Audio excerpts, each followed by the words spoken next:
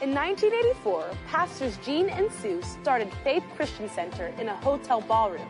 But for the past 36 years, they have taught people how to practically apply the Bible to their everyday lives. Over the years, God has blessed us and the church has grown. Faith Christian Center is now located on a beautiful 73-acre campus in the heart of the Dallas-Fort Worth Metroplex. We believe the best is yet to come. Today's message will encourage you, inspire you, and teach you how to experience God's best in every area of your life. This is my Bible. It is the Word of God and the will of God for my life. I am who the Word says I am. I am the righteousness of God in Christ. I'm where the Word says I am. I'm seated right now in the heavenly realms, in the place of authority, dominion, and power. I have what the Word says I have. All the blessings of Abraham are mine. And I can do what the Word says I can do. I can do all things through Christ who gives me the strength. Today my mind is alert. My spirit is receptive. As I'm taught the Word of God, my life is changed for the better. And I will never be the same again. Amen. You may be seated. And as you're being seated, if you would, turn in your Bibles over to Mark chapter 14. It's the main passage we're going to be in today. And our two launching verses in this series have been Matthew 6:21 and Matthew 6:33. Matthew 6:21, Jesus said, "For where your treasure is, there will your heart be also." And so as we've learned in this series on the truth about money, how we handle money, how we handle our finances, it reveals our heart and it reveals our priorities. In Matthew 6 and verse 33, seek first the kingdom of God and His righteousness and all these things. What things? The things that people in the world, people that don't know the Lord, they spend all their lives, their time, their focus trying to chase, trying to acquire by any means. All these things shall be added unto you. Jesus said in Luke 6:38, give, and it will be given unto you. A good measure, pressed down, shaken together, running over, will be poured into your lap. For with the measure you use, who uses? I do. You do. With the measure I use, the measure you use, with the measure you use, it will be measured to you. So in your life, in your home, your family, your finances, in your life, you are the farmer. You determine the measure you use. You determine the measure you operate with, and you determine your harvest. You determine your level of generosity, and then because of your level of generosity, you determine over time your level of blessing. In Luke 6:38, Jesus tells us that when we give, it will be given back unto us. That is a fact. When we give, it will be given back unto us. And how will it be given back unto us? A good measure, pressed down, shaken together, and running over. Will God cause men and women to give unto our lives? Will it be poured into our lap? For with the measure we use, it will be measured back unto us. That's plenty. That's more than enough. That's multiplication. That's what our Heavenly Father does. Amen? When He blesses us, it is never a disappointment. It's never a disappointment. And you may have received something before or opened something that was a disappointment. Amen? But our Heavenly Father, He is generous. And when we give, it's given back unto us, a good measure, pressed down, shaken together, and running over. It's a fact. So God will give to us. And men and women, whether they know it or not, they will be inspired of God to be generous with us. In Acts 20 and verse 35, the Apostle Paul quotes an interesting statement of Jesus about giving. We don't see this statement in the Gospels, but Paul quotes it in the book of Acts. What did Jesus mean when He said, it is more blessed to give than to receive? It is more blessed to give than to receive. This statement seems so contrary to real life. But if you're a parent, I think we can understand it as parents, especially just celebrated Christmas. When you are a blessing to your children and they open something and they're so excited, they're so joyful, I think as parents we can understand that it is more blessed to give than to receive. You know, Julia is 3, and there were some presents she opened on Christmas Day. She just squealed with delight. It was precious. It wasn't anything costly or super expensive. It was just the desire of her heart as a 3-year-old. But she squealed with delight. It is truly more blessed to give than to receive. But we can forget that. And in a lot of the lives of many people, that statement seems so contrary to their everyday life. Jesus was telling us that it's more productive to give than to receive. It's more productive to give than to receive. What we receive is not multiplied. Only what we give is multiplied. What we receive is not multiplied. Only what we give is multiplied. People who live small and need-based lives focus often only on their own needs. Their focus is themselves, their wants, their needs, their desires. And their attitude is, if you interact with them, their attitude is they never have enough. They never have enough to give. They never have enough to be generous. They never have enough to do anything for anyone else. They have what I would call a not enough mentality. And because of that, their only focus is receiving and what other people are doing for them.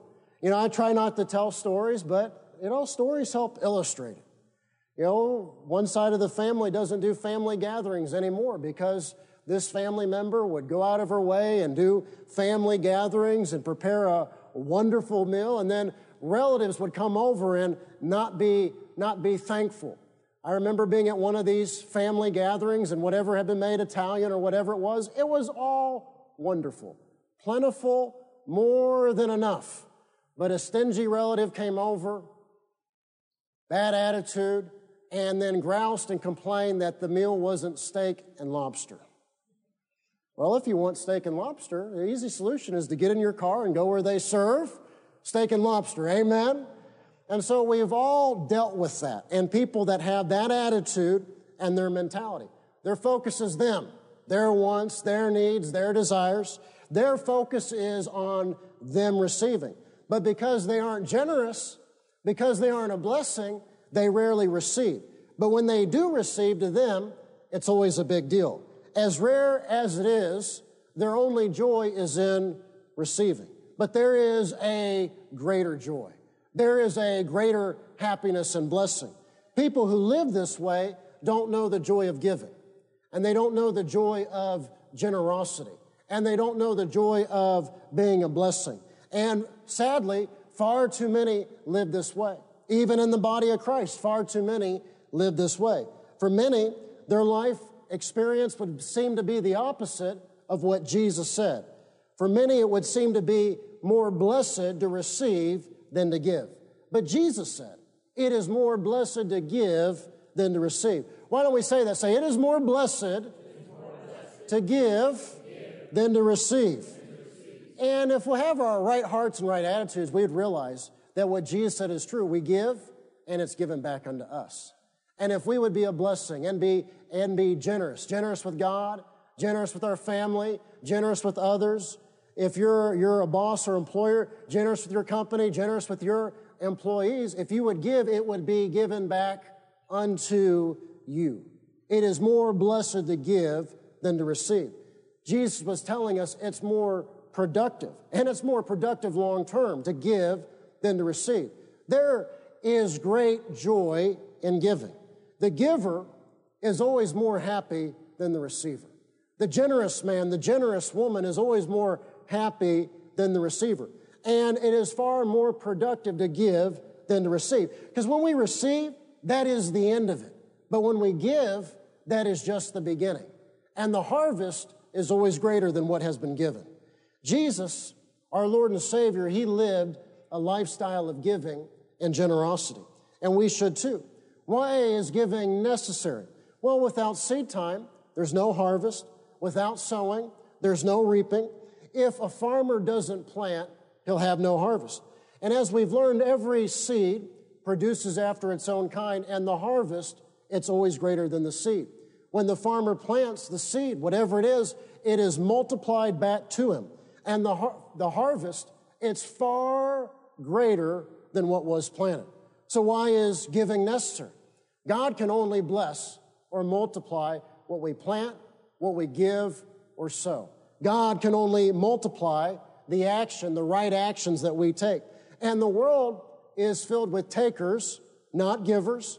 And there are too many believers, and they're takers. They're focused on receiving only, and they're not givers. And so we've got a purpose in our heart to have right hearts, to have right attitudes, and to be givers, not takers. Say, I'm a giver. Say, I'm a giver. I'm not a taker. Say it again. Say, I'm a giver. I'm not a taker. So see, the world, what the world does is it takes. But that's not who we should be as the children of God.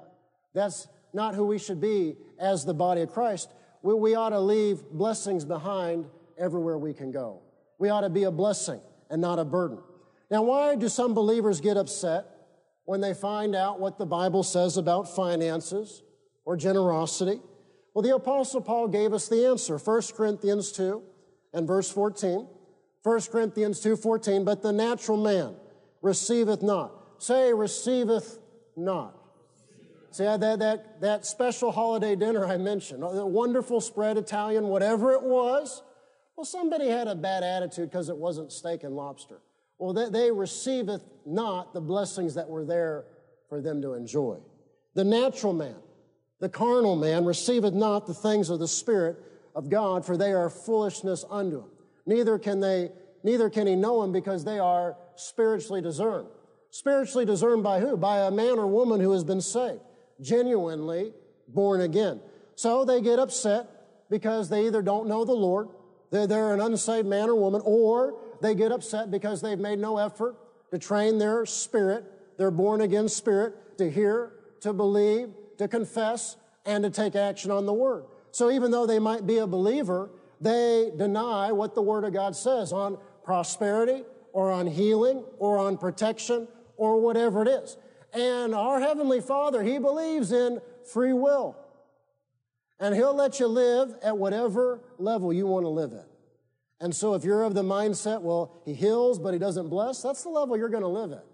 If you're of the mindset that He heals occasionally, but not all the time, that's the level you're going to live at. If you're of the mindset that God could protect His children in Egypt, and God could protect His children in the book of Acts, but God can't protect His children in 2020, that's the level you're going to live at. He will let you live at whatever level you have faith at. Jesus said, Matthew 9:29, according to your faith. Whose faith? Your faith in your life, in your heart. According to your faith will it be done unto you. So they receiveth not. They deny what the Word of God says about healing, about the baptism of the Holy Spirit, about prosperity or the blessing of the Lord. They deny the Word. They receiveth it not. They receiveth not. And then they don't take action on the Word of God. As James says, they're deceived. They may hear the Word, but because they receiveth it not, they don't do the Word. As Jesus told the religious leaders in His day, they have no room for His Word. They receiveth not and don't believe what the Word of God says. And instead of believing what God says, then they buy into the lies of Satan. And one of his lies is what Pastor calls the money myth. And there's a section on this in his workbook, The Successful Lifestyle Pattern. The money myth. They reject what God says in His Word about prosperity, walking in the blessing of the Lord, and so they buy into the lies of the world, the lies of Satan, and one of them is the money myth. Let's look at Mark 14, beginning in verse 3. Mark 14, beginning in verse 3. While Jesus was in Bethany reclining at the table in the home of a man known as Simon the leper, a woman came with an alabaster jar of very expensive perfume made of pure nard. She broke the jar and poured the perfume on his head. Some of those present were saying indignantly, angrily to one another, why this waste of perfume? It could have been sold for more than a year's wages and the money given to the poor. And they rebuked her harshly. So they were not kind. They were not gracious. They had unkind, critical, harsh, mean things to say. Verse 6, "Leave her alone," said Jesus. "Why are you bothering her? She has done a beautiful thing to me or for me. The poor you will always have with you, and you can help them anytime you want, but you will not always have me. She did what she could. She poured perfume on my body beforehand to prepare for my burial. I tell you the truth, wherever the gospel is preached throughout the world, what she has done will also be told in memory of her." Then Judas Iscariot, one of the 12, went to the chief priests to betray Jesus to them. They were delighted to hear this and promised to give him money. And I would mark that in your Bible. They promised to give him what? What was he after? What was his focus? What was his driving motivation? What was he consumed by? So he watched for an opportunity to hand him over. John's gospel is so sobering. They have the Last Supper, and then John specifically tells us that Satan himself entered into Judas and possessed him to betray Christ. It is a serious, horrific thing. But notice here in Mark's gospel, Mark 14, notice what it was really about. It was about money. In Mark 14, we can see the money myth. This perfume was an expensive perfume, worth a year's wages, perhaps a little more. Some, including Judas, they were indignant. They were angry. They were upset about the quote-unquote waste of money. But Jesus told them, he said, "The poor you will always have with you, but you will not always have me." Now, Jesus wasn't saying, don't be a blessing to the poor. His point was they could be a blessing to the poor at any time. You know, every week the church sends out checks to be a blessing to ministries whose focus is being a blessing to the poor and to evangelism. They go out automatically every single week. A few months ago when my father spoke to evangelist Tiff Shuttlesworth, will be here in a few weeks, January 11th through 13th. Tiff told my father, he said, "Pastor," he said, I know one reason why you were able to pay off the building in 2020. And he told my father that this year that many of their donors, supporters, churches that support them had either cut back or cut off their giving. But he told my father, Faith Christian Center hadn't paused, hadn't cut anything back. We just kept sending what we send every single week. And he told my father, that's one reason, that's one of the reasons why Faith Christian Center was paid off in 2020 in the midst of all that is going on in the world. So we believe, amen, in being a blessing to those in need and helping those in need. And especially in a lot of the outreaches, we put an emphasis on being a blessing to children, amen? Children in need, because they could be in a situation that it's not their fault. They ought to eat. They ought to have something to open on Christmas. So we believe in being a blessing. So Jesus wasn't saying don't be a blessing to the poor. His point was they could do that at any time, but only once in all of human history could he be anointed before his burial. And it was this precious woman who obeyed God and gave and anointed Jesus with this costly, expensive perfume worth a year's wages. And consider this, if that perfume had been sold and the money given to the poor, that would have not done any good long term. And Jesus then would not have been anointed before his burial. The money myth is revealed in verses 10 and 11. Look at verse 10. Then Judas Iscariot, one of the 12, went to the chief priests to betray Jesus to them.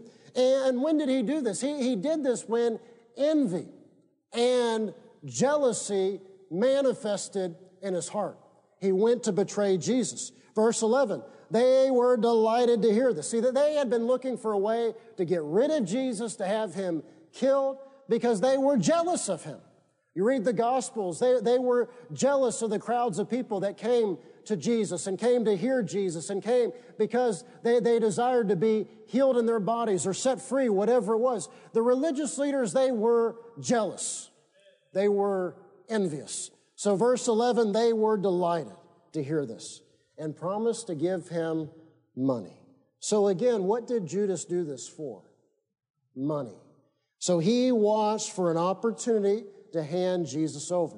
So in envy and jealousy, Judas betrayed Jesus. And it was about money. His betrayal was about money. He was indignant and angry over this woman giving a gift worth a year's wages. So he sold out Jesus for 30 pieces of silver, which was the price for a slave. You go to the Old Testament, 30 pieces of silver was the price for a slave. And that's what Judas sold out Jesus for, 30 pieces of silver. And in those days, it would have had a value of about 4 months' wages, which was a third of the woman's gift. So he was jealous, he was envious over her gift, and he sold out Jesus. He betrayed Jesus for 30 pieces of silver, the price of a slave. And in today's money, today's economy, the value would just be a few $100s. You couldn't even go and buy the cheapest, newest iPhone with what Judas betrayed Jesus for. But see, when someone's not right, and their heart is not right, and their heart is not right on money, money is their God, and they'll do anything for it. They'll lie, they'll cheat, they'll steal, they'll betray. You know, some of these stories are coming out about people borrowing government money for fake companies. They'll lie, they'll cheat, they'll do whatever for what? Money. But see, there's coming a day, and everything in darkness will be brought into the light. And that day could be sooner than anyone thinks. Later, after Jesus' arrest, Judas tried to return the money. So it's interesting. Satan possessed him to betray Jesus. See, Satan, he'll lose you, and then he'll leave you. And he'll leave you dealing with the consequences. Judas tried to return the money, but the religious leaders called it blood money. Judas threw the money into the temple and left. Then he went away and hanged himself. The religious leaders then used the blood money to buy a potter's field to bury foreigners. So he betrayed Jesus for money.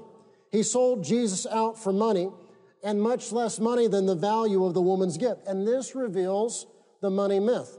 When there are people and they complain about a church or ministry having money or ability, and they say, well, that money could have been used for this, that money could have been used for that, such complaints are rooted in greed and envy and in jealousy.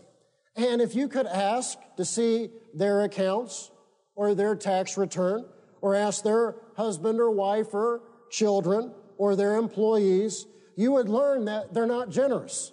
They're not a doer of the Word of God. And they might even be like Judas, they might even be a thief. Growing up, my father taught me that if you don't understand something, it's often about the money. You might wonder, well, why doesn't someone do this or that for their children? It's about the money. I remember being a young man, teenager, in the youth group, and being so grieved over the things that would happen to young people and teenagers and young adults, the behavior of parents. I remember a young girl in the youth group. She had just turned 17 or 18, whatever it was. And so she had her birthday. Her parents took her, got her an apartment, paid for 1 month of the rent, and that was it. She was on her own. See, that may be the kind of thing that goes on in the world, but that is not godly. That is not generous. That is not Christian. And if you were to say, well, Austin, why would someone do that? Why would someone treat their own son or their own daughter that way? It's about, and it's amazing to me because, you know, teenage girls, they're trying to look thin and watch what they eat. Amen? So how much money are you really saving? So somebody that thinks that way and operates that way and acts that way, even though their primary focus is more for them, they never have enough. They never walk in the blessing of the Lord. It's about the money. Why would our government take away our rights and liberties for a virus that has a survival rate greater than 99%? If you don't understand it, it's about what? The money. Why would a politician sell out our country? It's about the money. And I could go on, but I won't. Amen. Lester Sumrall once told my father that if a man or woman's not right with their money, then they're not right. Their heart is not right. And that if the kingdom of God doesn't have a man or woman's money, their treasure, then the kingdom of God doesn't have their heart.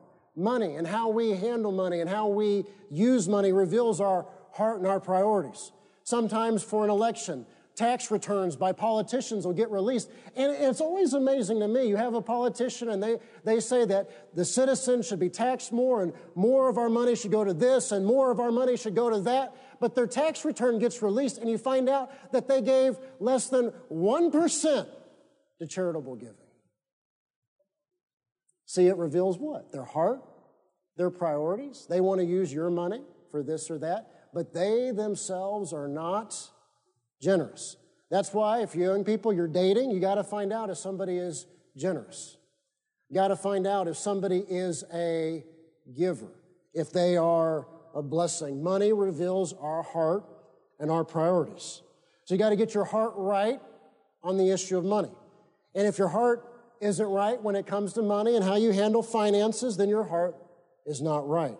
When people complain about a church or ministry having money or ability, what is the real motive? John gives us insight in John 12, beginning in verse 4.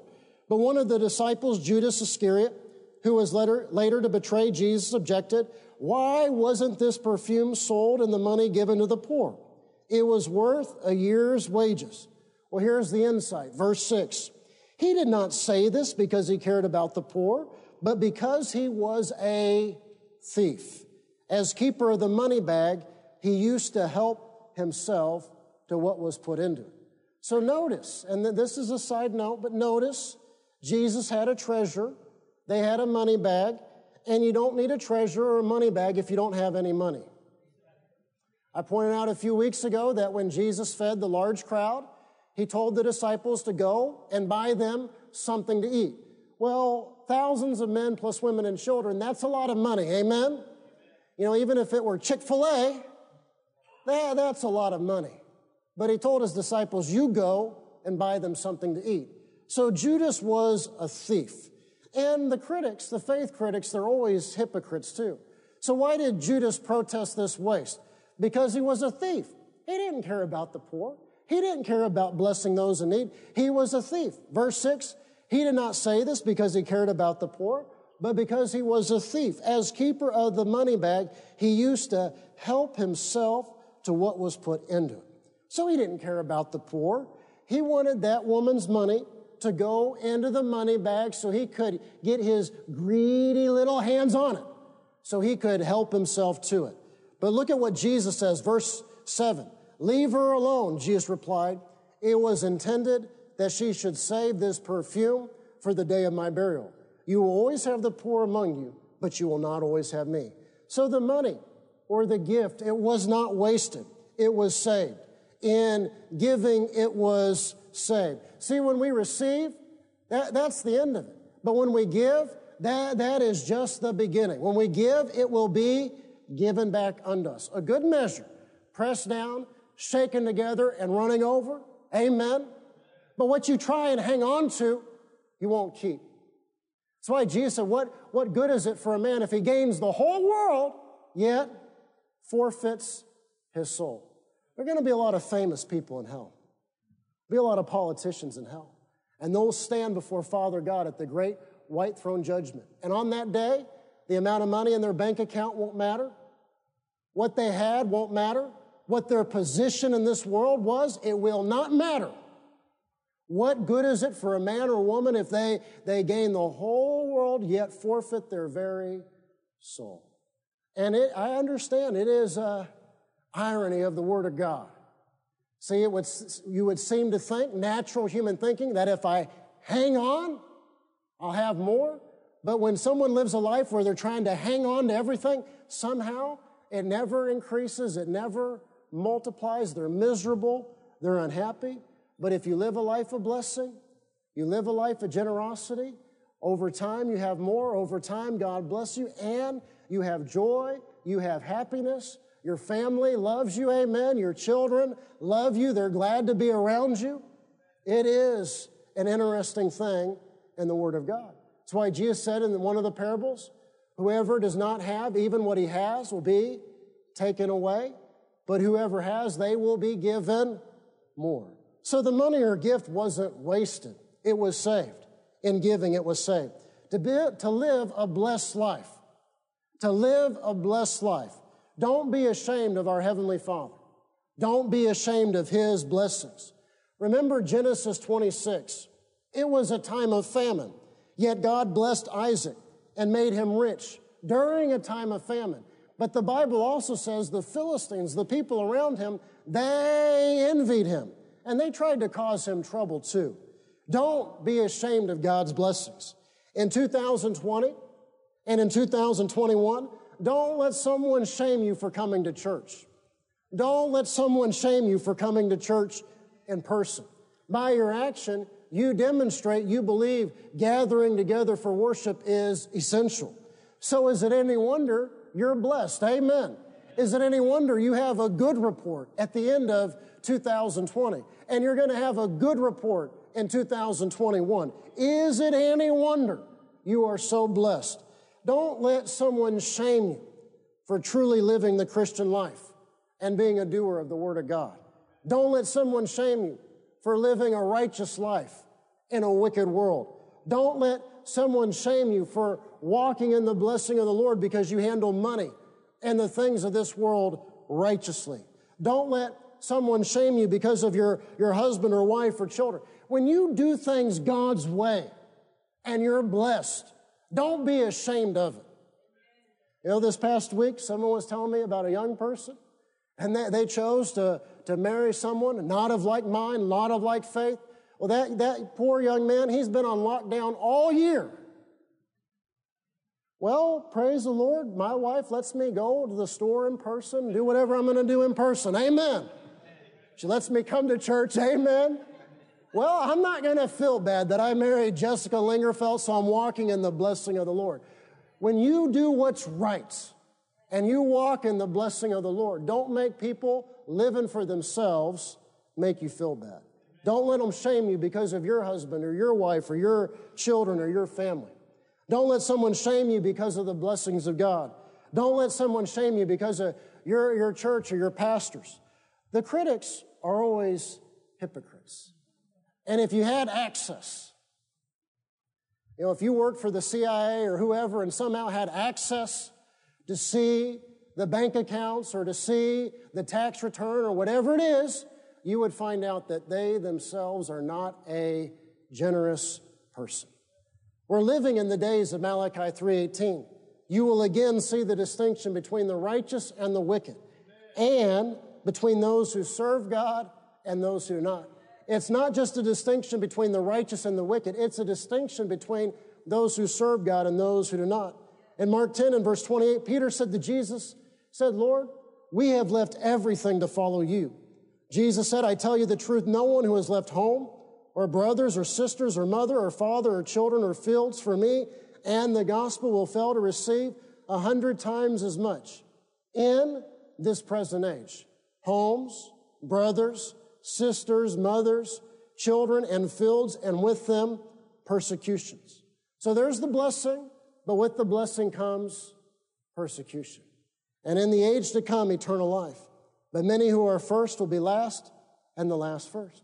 See, those that put themselves first, they're always last, last, last, last. But if you'll serve, James and John, they said, Lord, we want to sit at your right and left. He said, you don't know what you asked for. Can you bear the cup that I bear? And then at the Last Supper, he taught them the great lesson that in the kingdom of God, you rise by serving one another. Those who put themselves first, last, last, last. But those who are last, they will be first. Many who are first will be last, and the last first. See, that's not the world, that's the kingdom of God. The blessing comes but so does the persecution. Prosperity has its enemies, success has its enemies, but if you live a life where you handle things God's way, you're going to be blessed. And there's going to be some criticism.